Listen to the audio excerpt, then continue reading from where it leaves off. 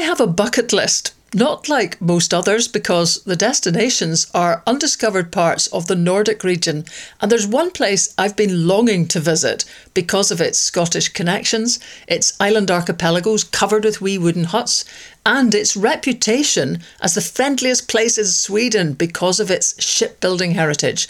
It's Gothenburg. But in an era of climate crisis and the desperate dash to net zero, there's another reason to visit this city of 600,000 people. Sweden's second city by population has become its biggest centre for innovation, research and development, and it's the world's most sustainable tourism destination. It has the largest tram system in Northern Europe with 12 lines, plus a fleet of electric and hybrid buses, plus river ferries, and a car company that aims to produce only electric vehicles by 2030. But first things first, how does a luxury vintage city centre hotel that was built in 1859 manage to go green? The answer in practical and some very subtle ways. I'm sitting in the beautiful decor of the breakfast room at Hotel Eggers with the manager, Jessica Vialaton. And we're going to talk sustainability, which is a strange thing to be talking about in a hotel that was built in 1859. How do you make a hotel like this sustainable? Because you haven't got any of the, presumably you haven't got any of the easy fixes that more modern hotels have, where they have, you know, the lighting can go off determined by movement in the room and all those sort of newfangled things. Everything here is lovely old switches, and it feels like it is genuinely an older hotel. That's true, and that is a bit of a difficult part when we work with sustainability, but not impossible. You just have to have ideas to do things different. For example, it's years ago we started with the sustainability and the Svanen eco-labeling, and one of the things was that our toilet was flushing too much. So they told us we have to change all our toilets. It's very expensive, and it's not so sustainable to change everything, we thought. So in the beginning, of course, when we changed to toilets that are flushing less. But in the beginning, you can put in PET bottles with water in the cistern. In the cistern. And then they don't add so much water, and they don't flush so much. So you can use the original, exactly, but adapt it. Exactly. Who'd have thought we would be talking toilets so quickly? But so that matters. Yeah, but it does. Electricity, that's a big surprising one, because that comes from near a wind turbine near the coast. Yes, it does. We bought them early on, because we're in our group we are 4 hotels, and 2 of the hotels is spa hotels, so they use an enormous amount of electricity, and we wanted to do it. We don't want to have a spa, but we wanted to do it in the best possible way. So we bought these wind turbines that gives all our hotels electricity, and actually a little bit more, so people from the hotel staff can buy green electricity from them. Really? Yeah. Right. And I mean, forgive my ignorance, but you kind of imagine a turbine at the coast and then a big cable coming directly to your hotel. Is it like that, or is it more a sort of accounting process? It's more like a counting process, exactly. So they produce a lot of green electricity, and we buy it, but through our business that take care of the electricity. Mm-hmm. Yeah. And do you source a lot of your food locally? Yes, we do, locally, and always fair trade or any kind of different kind of eco-labeling, but mainly we wanted to keep it close. And so, for example, this year it's new on our menu. It says that our portions is a little bit less smaller, but don't be afraid to ask for more, because actually we do throw so much food in the restaurant and hotel business. So we want to turn it upside down and say that you can ask for more instead of throwing. So and that is very important for us, and we are weighing between breakfast, lunch, and dinner how much, and we have this goals that we are going to reduce. Like, for example, we also serve more vegetarian and fish than meat. That's a choice we have done. Of course, there's people saying that they want more meat or they don't understand or so on, but and the younger generation, they like it more. So we say that we keep on doing it, and the world will come with us eventually, even though they might like it right away. And that's the same thing all we do here, like for example in the conference you always serve a lot of fika, as we say in Sweden, so these are little Danish, well, I was going to say Danish pastries, but I'm in the wrong country to be calling them that. Naughty me. But yes, just so that people understand. Yeah. So, and often it might be a lot of fika left when they are done. So instead of throwing it as we did before, we put it out for everyone to consume the rest. You would think that maybe the conference guest that has paid for it from the beginning think it's, I'm paying for the other ones. But when we explain that, no, actually it would be the same price, but we don't want to throw food, they understand and they think it's a good thing. And are most of your guests Swedish? 70%, I would say. So their approach, presumably it's a whole country approach in Sweden then, so they're ready for what your ideas are. Yes, I would say that it seems like we are quite far in that respect, because I met a German journalist, and what I think is not very special, she thought, wow, you're so much before us. And so I assume that the Swedish people are more ready for it. And when the younger people, when they tend to look for work, for example, they often ask us, how do you work with sustainability? It's an important question for them. Really? Yeah. Right. All bigger companies in Sweden, they ask for that we have to have an eco label. So I wouldn't be able to do an agreement with a municipal the council or something. Yeah, exactly. Yeah. Without having an eco label on me. Right. Yeah, so that's a big thing, isn't it? It's a big thing, and like for Volvo or all the bigger, you have to be thinking a lot about your sustainability. In all ways, it's not only the food, but the social sustainability also, and so on. So, so for example, we work with I don't know what it's called in English, but in Sweden it's Stadsmissionen. It's like the Salvation Army. Exactly. And we do a thing with them every year, for example, for Christmas, for gathering gifts for children, and we help with other things, and we give them some money each year for their work of the social this system. Charity. Yes.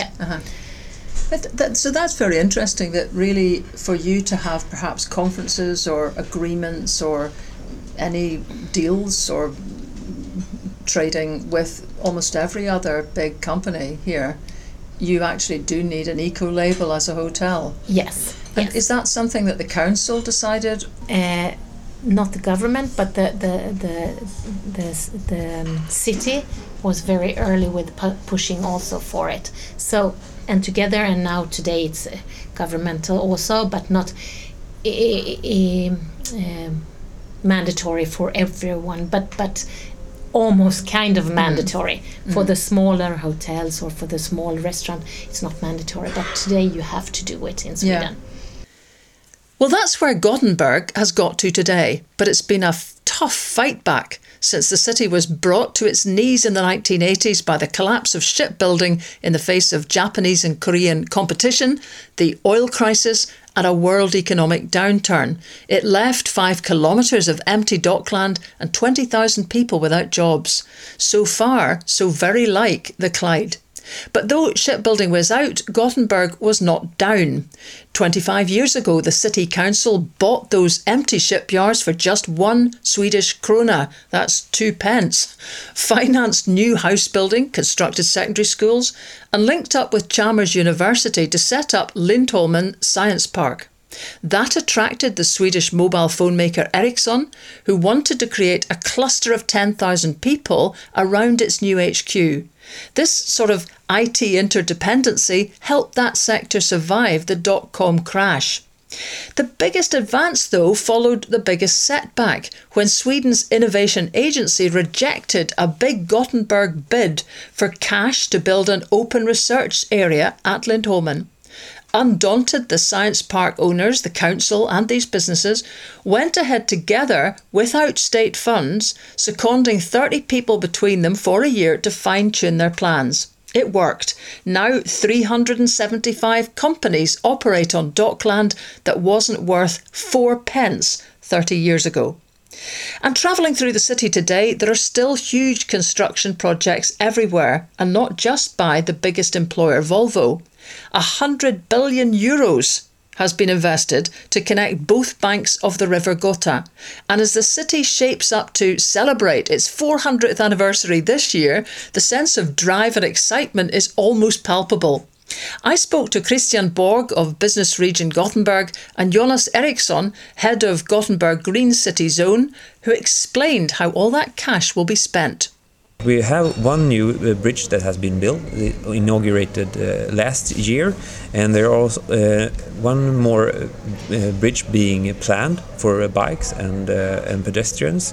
We have a new tunnel being planned for public transportation, and also different projects focusing on utilizing the ferries even more effectively as being able to go over the river.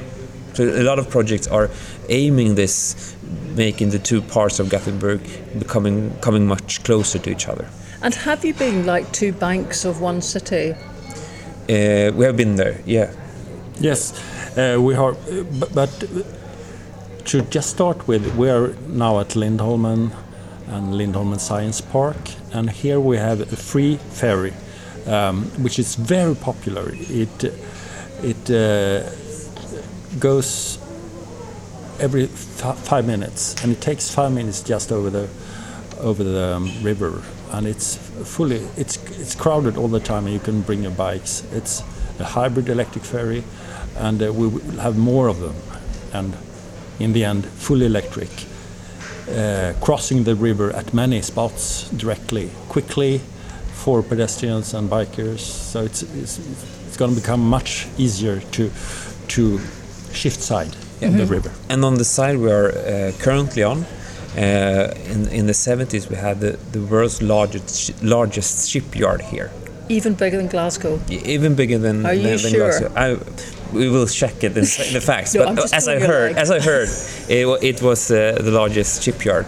But of course, it moved east during the 70s and the 80s, Korea and China. Right. Yeah. So we lost the whole industry. Yeah. So therefore, also the city itself focused on creating much more diverse business and business climate and businesses, and also the last 20 years focused quite heavily on creating this area where we are now, and currently it's actually more people working here in higher paid jobs than it was during the 70s. And what are those jobs then?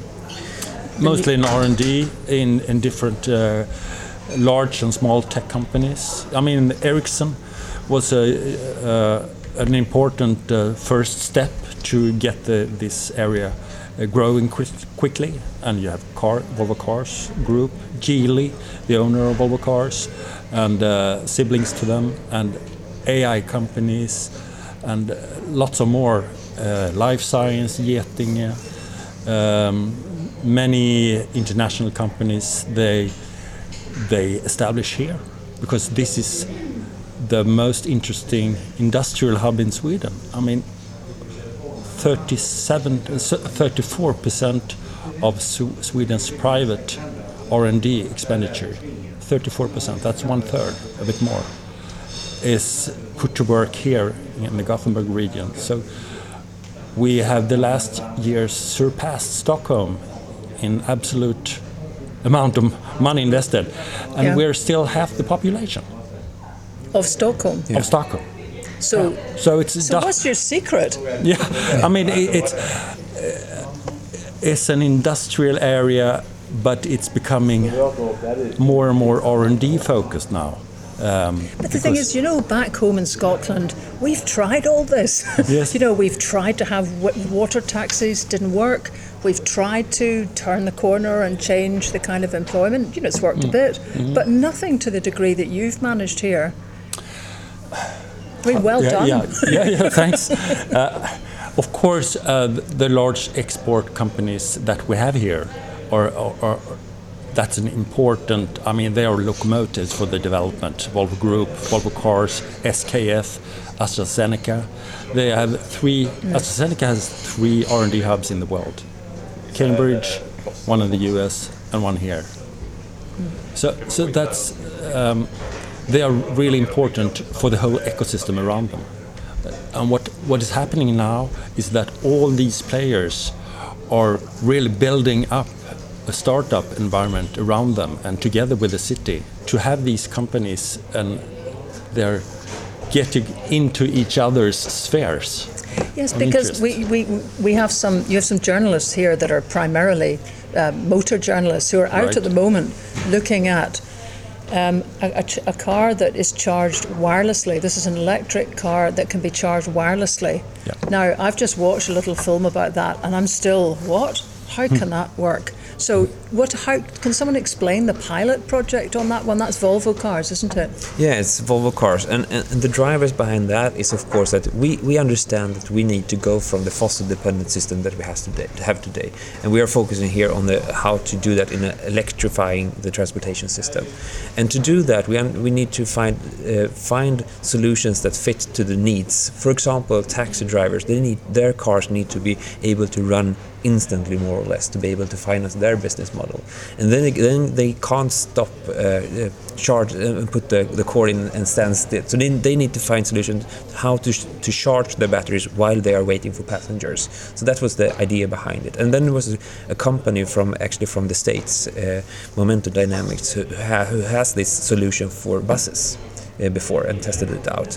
And together with Volvo Cars, the taxi companies, the electric grid company here from Gothenburg, they focused on how can we retrofit these cars? How will you, as a taxi driver, go about learning your personnel to utilize it? And they came together in a 3-year project, seeing how can we utilize the wireless technology for taxi companies. So can you describe it? Because it's as if they hover over a wireless spot. Yeah, it's more or less what you do, for example, in your home, in your kitchen.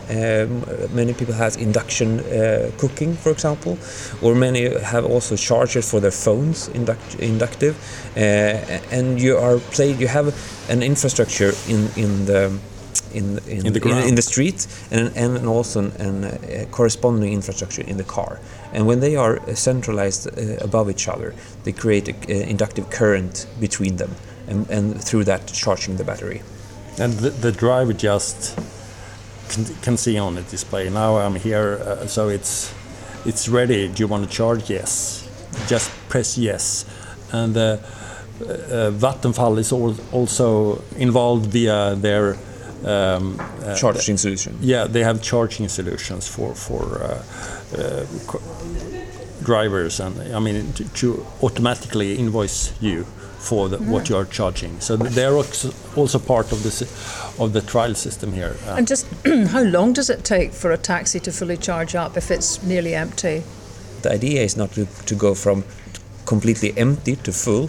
It's rather to top up while you're waiting for passengers. So you do this numerous times during the day, topping up just the last stretch that you have driven, and then when you come back and wait for the next passenger, you're topping up again.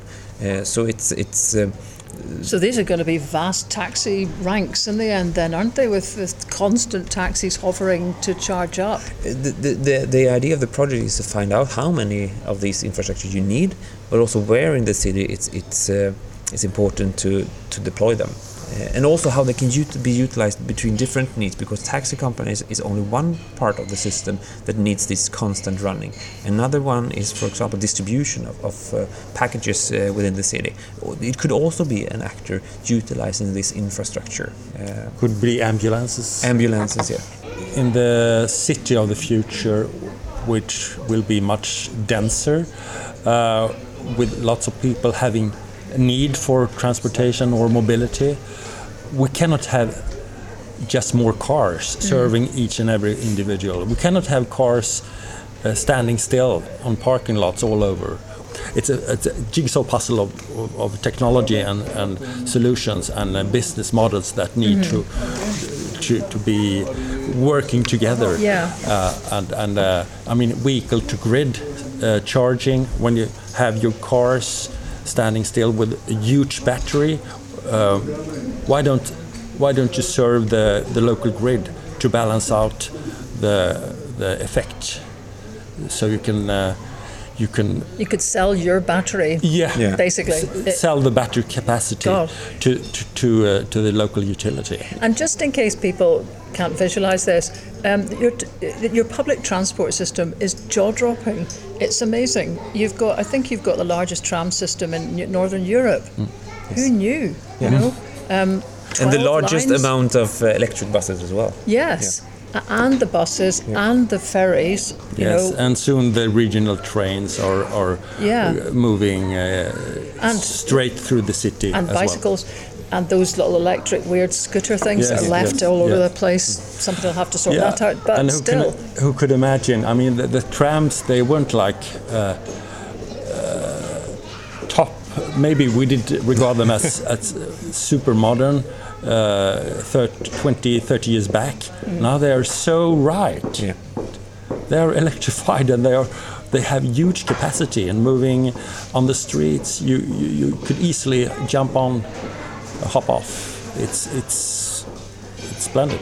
Yeah, and we believe in a system that has clear backbone in the public transportation system, and then adding to that the bikes and the pedestrian, but then as you say, as individuals, we want this freedom to move in different ways, and there is important when it comes to carpooling, for example, having the right car or the right transportation need for that purpose. If you're just going outside of the city to IKEA, buying furniture, for example, then you perhaps need a larger car. During the summer, you're going somewhere to swim. You don't need a big car. You can do that by a small car, for example.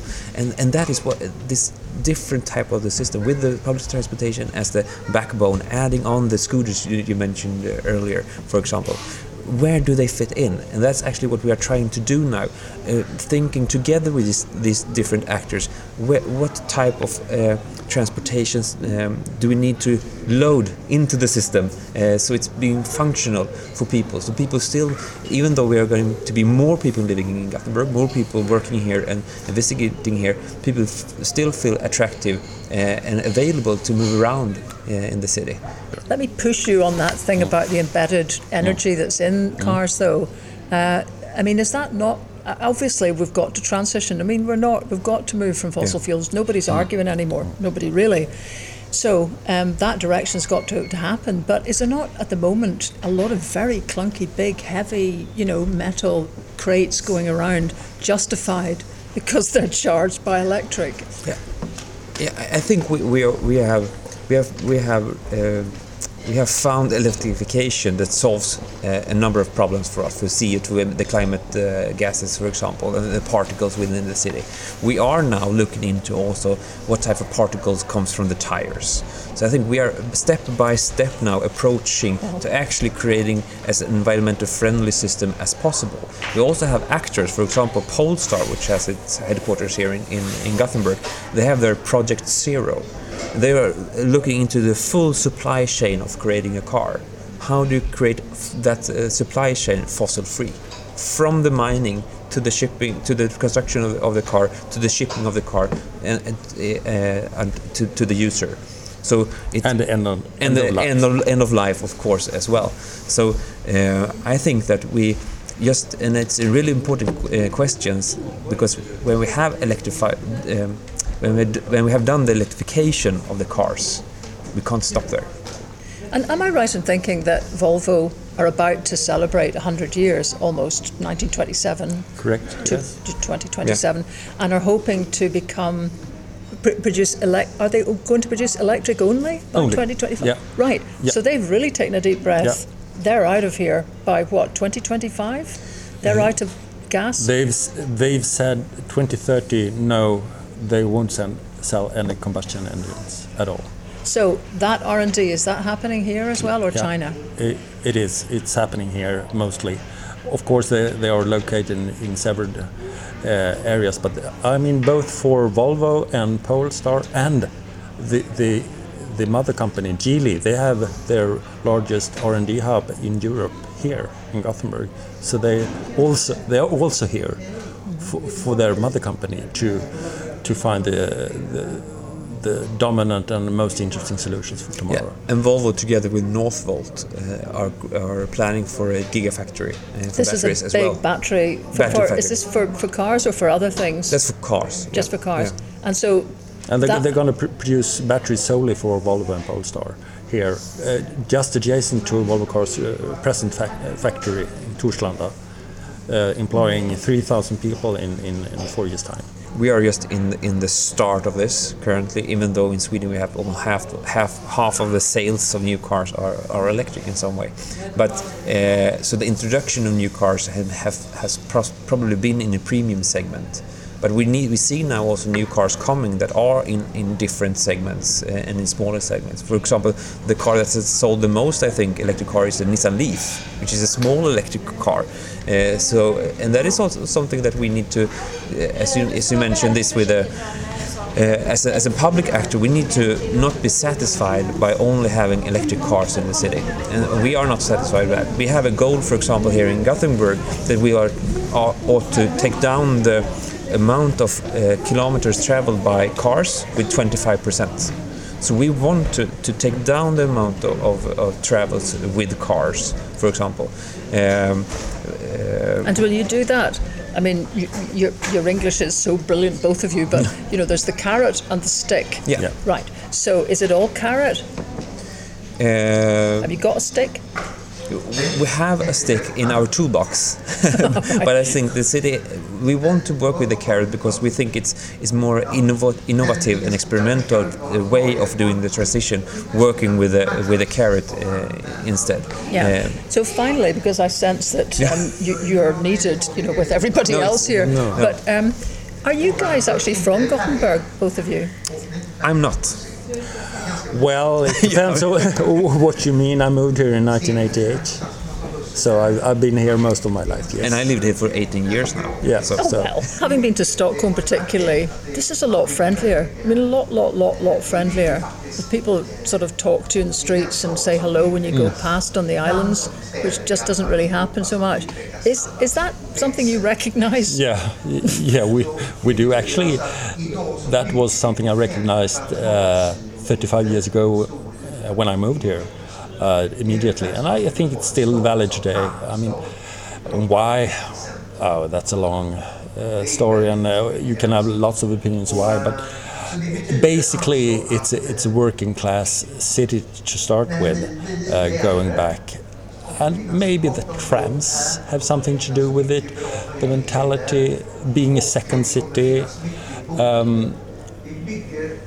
I don't know really, but there are lots of theories. It's the same in Scotland. Yeah. Glasgow is a working class shipyard, you know, big city on the west coast, rains a lot.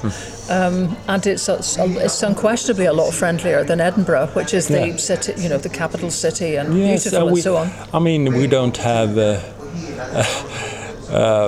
the king is in Stockholm, and all the official administration. The administration is there. We are here. We are more into business, getting things done, export, trade. I mean, it's a different tradition, and it goes way back centuries. To some Scots actually as well. Yeah, that's correctly. The Chalmers. Yeah. Yes. William Chalmers, yeah. Yes, Yeah. and I'm trying to remember them all now who set up various factories. I'm hoping to go and have a look at one of them tomorrow. Yes. But anyway, Yeah. we can definitely, I think, take a leaf out of your book today. But thank you very much for your time, and, all power to your elbows. Now, the Chalmers mentioned by Jonas and Christian there refers to Thomas Chalmers, the Scot whose bequest in 1829 created the technical university we were actually sitting in. And the next day I did go to another special place begun by two other Scots in the 1830s, William Gibson from Arbroath and Alexander Keeler from Dundee.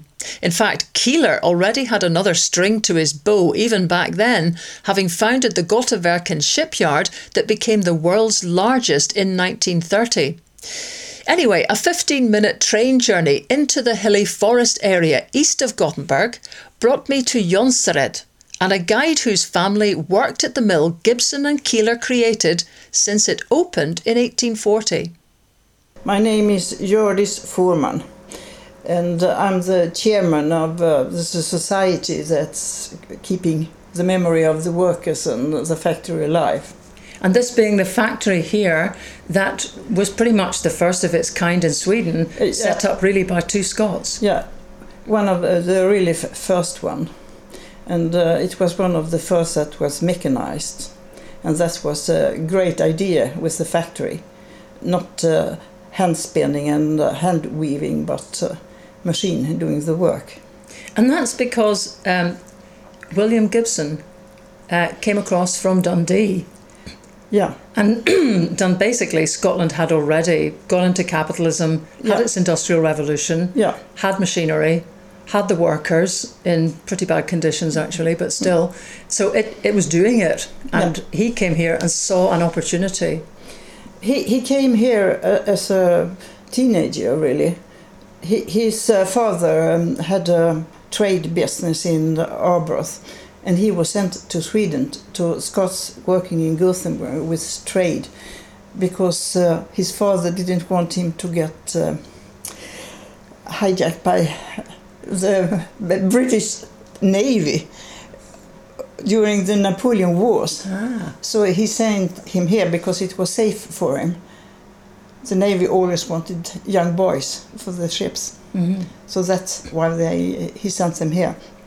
So he was quite young when he came here, and he came here to learn trade, because Gothenburg at that time was a kind of free port in Europe, because Denmark was fighting on Napoleon's side. So this was a port to the west from this part of Europe.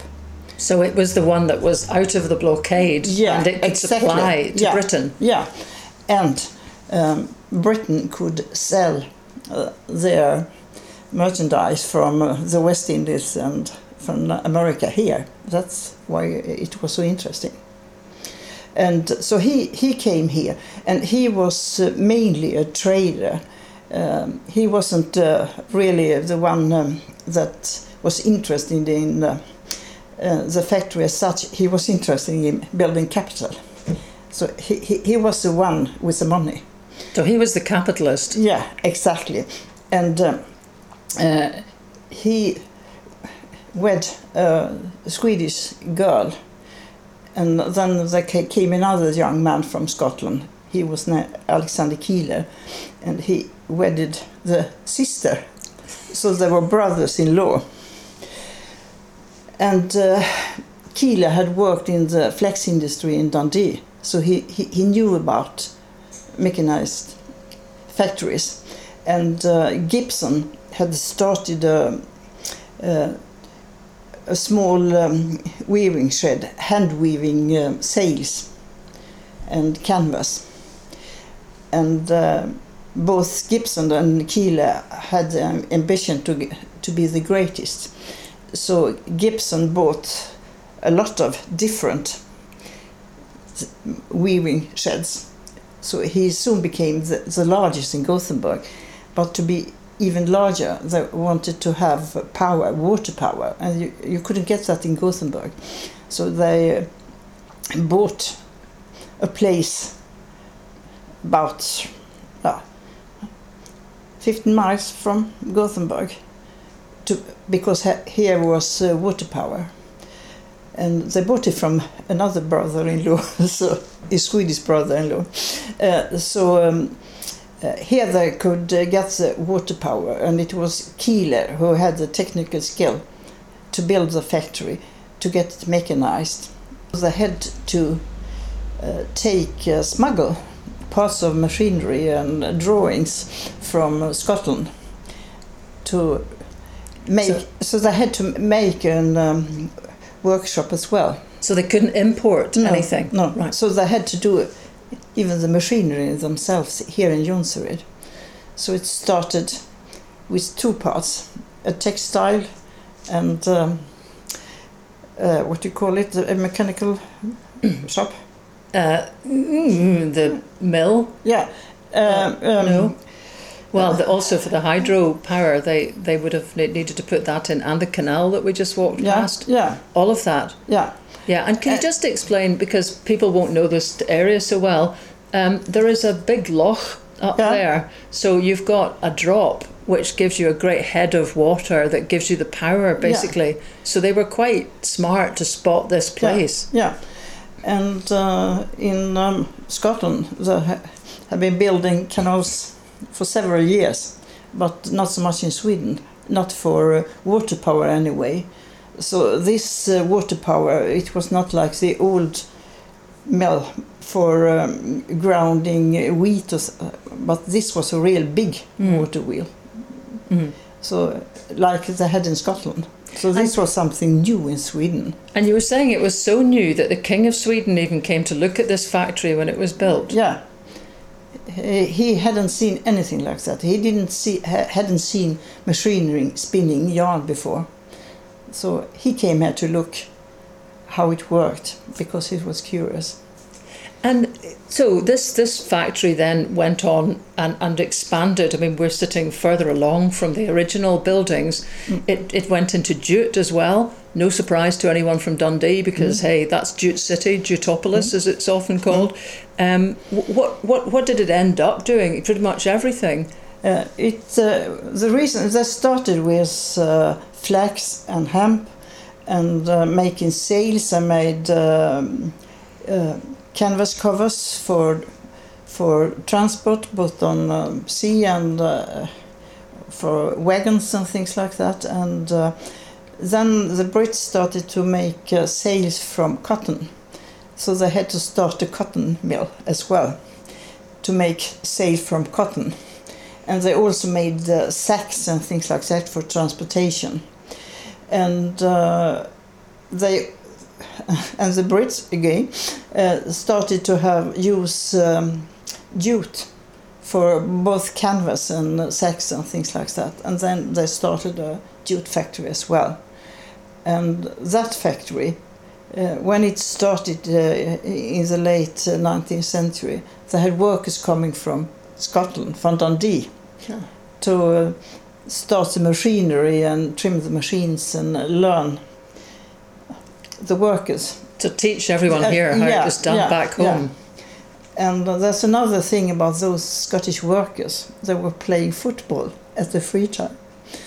So they taught Jonsered, the guys in Jonsered, to play football. So Jonsered was ahead of a lot of Swedish villages and towns. Did they build housing for the workers to live in? Yeah. I read that this was a bit like New Lanark in Scotland, that it was a kind of philanthropic idea. Yes, but it was in a way it was, but also, and there were nothing here when they came, so he had to build houses for the workers. There were no village, anything. It was just countryside. And the weavers that came, and the spinning girls, the mill girls, they were poor people, and the people in the area, the parish in Partille, they got very afraid with all those poor people coming here. We won't support them if they can't work anymore, because they were living in here. So Gibson had to take care of the people here. They forced him to take care of them. So that's one of the reasons. That's it's like New Larnock. Yeah. He didn't know about Robert Owens for sure. I don't think so, because he wasn't a kind master, and Keely wasn't a kind master. He gave them housing, but the housing was very, very poor.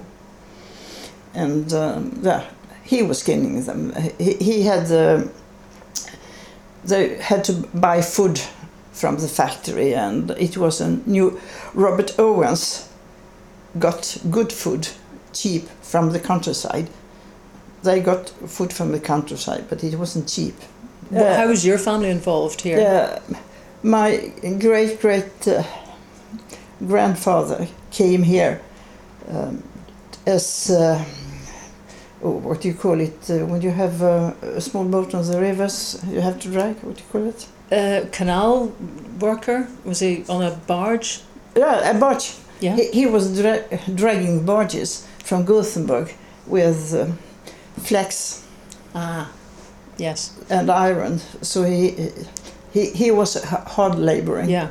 And some of my family had lived here for several hundred years, and they also came to the mill.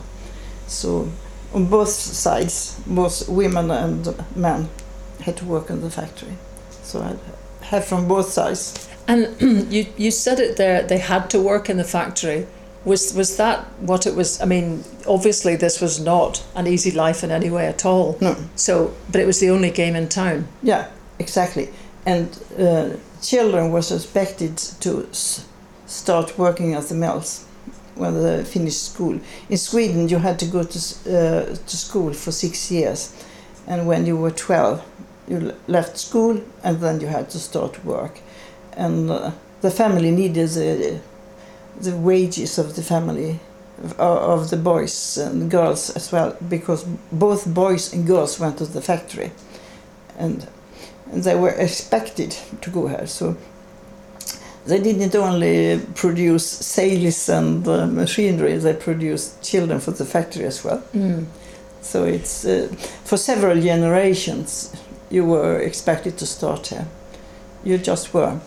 So now obviously the factory is closed. Yeah. This is we're sitting beside the office of the original Gibson, which is tremendous. You've kept more detail and information here than probably exists back in Dundee about these guys.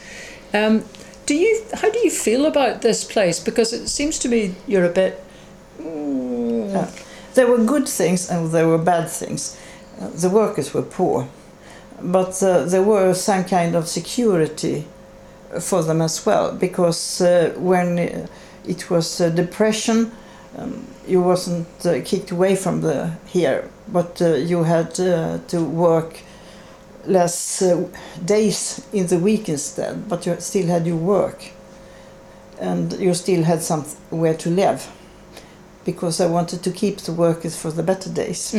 So that was a kind of security.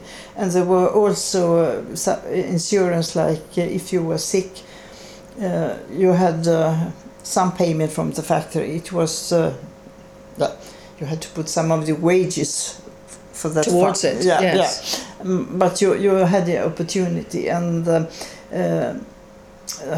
this foundation also paid for doctors and hospital and things like that if it was needed. And did it pay for the school? Yeah, they owned the school. So it was a little community basically, with everything paid for by the mill, but you had to give your life to the mill. Yeah, exactly. In exchange. Yeah, that's a good description. But they built a special house for the old people that didn't have children left in the village. So they took care of them, and it was quite a good building for the old people. So it was good things, bad things, all the time. And I've seen the description, a comment online about here, and about just what you've described, the little community that was delivered, that this was in some way a prompt for the Swedish state that developed, for the folkhem and that whole idea. Is that too much? Some parts of it.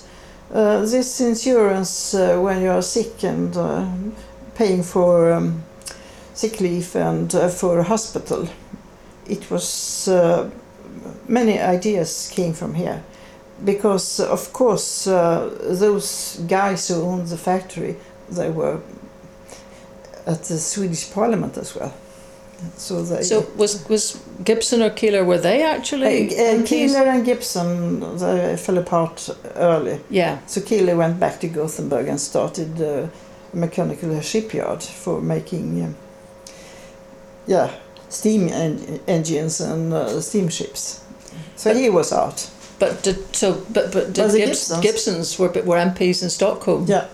Right. Yeah. So they had good connections. Yeah. And they delivered their thinking into what was to come. Yeah, exactly.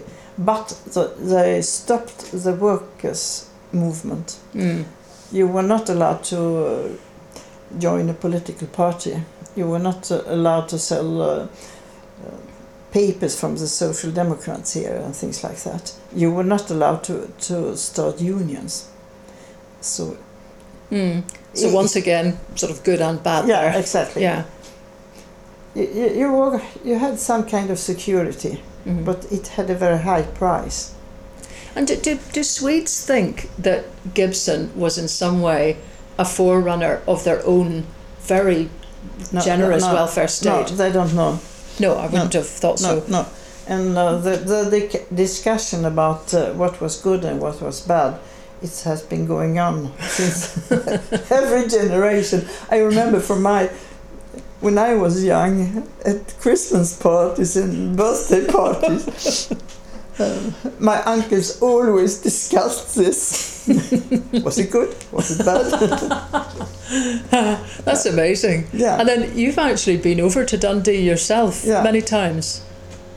And is the interest just to see how the other half lived, or what? Yes, but also because we have been building a museum for the textile industry, and there's no knowledge left nearly in Sweden about the different kind of textile, how it really worked with the machinery and things like that.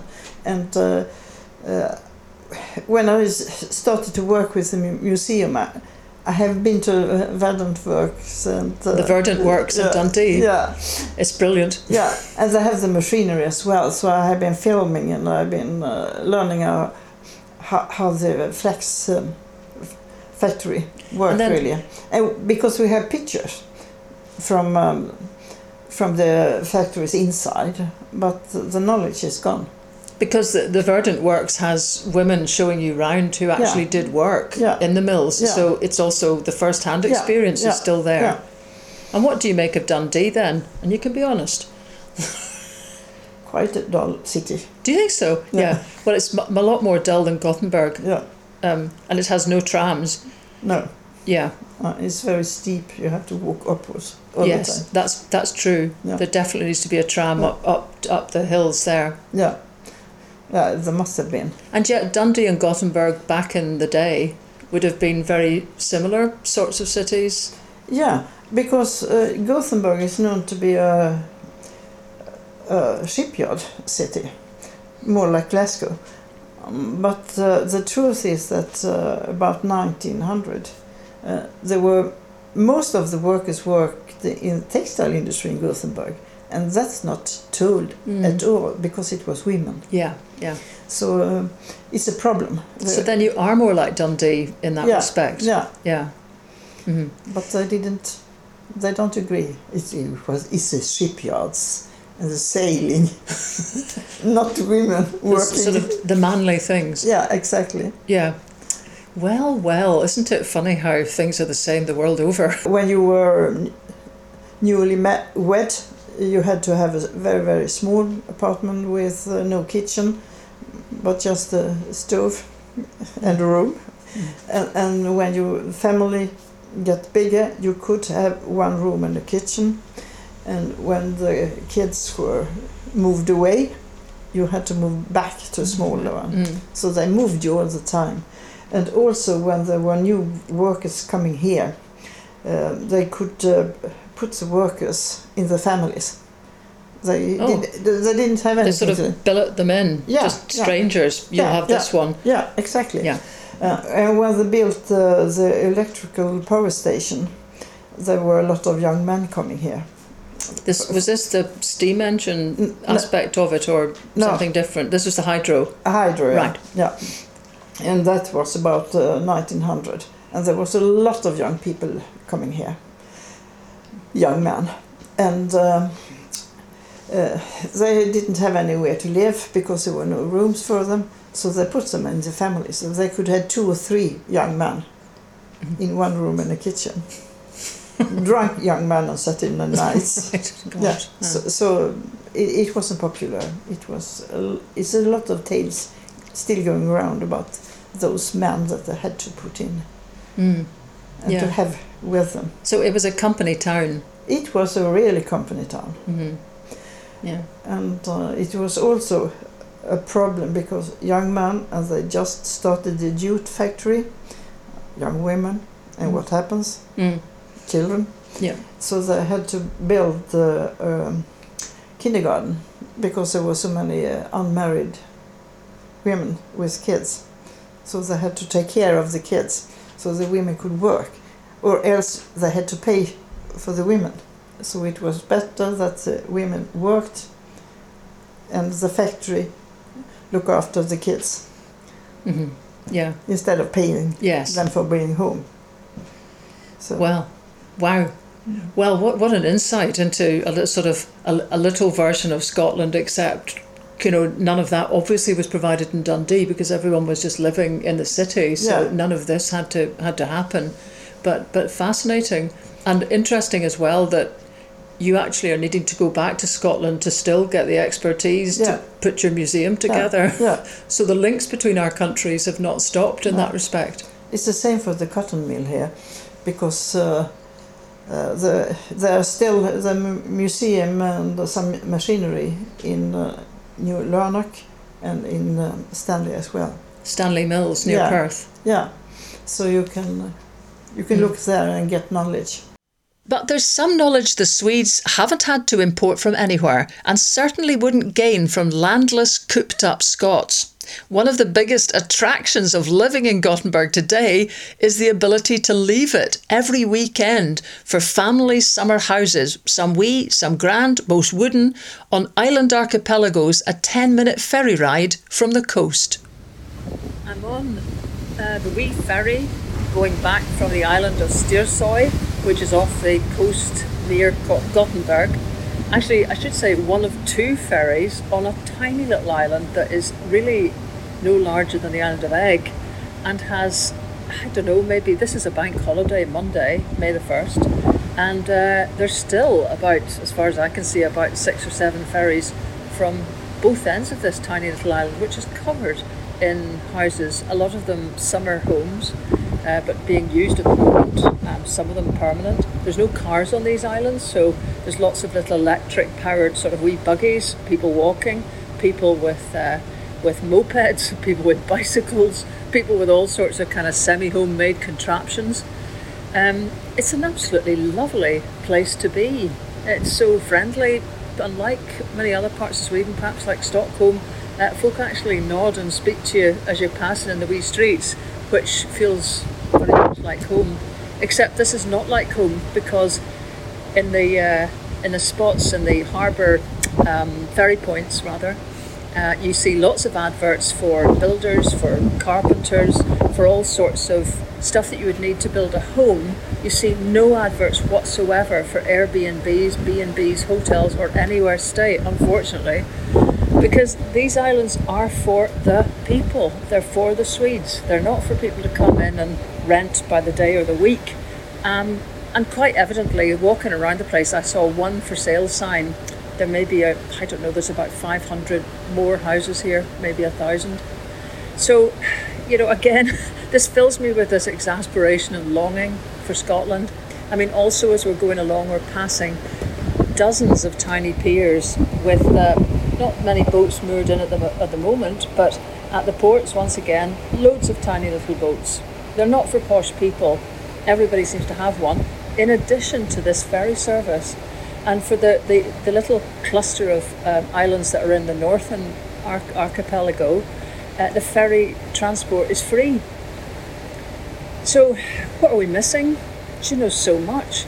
But look at these little granite islands. There's hardly any soil on them, just like the ones in Norway off Oslo.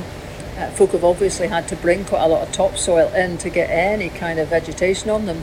But even when their houses are built on stilts, in wood, on top of little stone, absolutely hard stone mounds and little boulder collections, they're absolutely beautiful. There's nothing stopping people here because this island belongs to them, and the land must be cheap enough and available enough, let's say, for them to be able to get planning permission and put up these beautiful little houses that I hope you're seeing. Anyway, must stop complaining or else stop coming here, because you just keep seeing what could be. And Scotland, come on.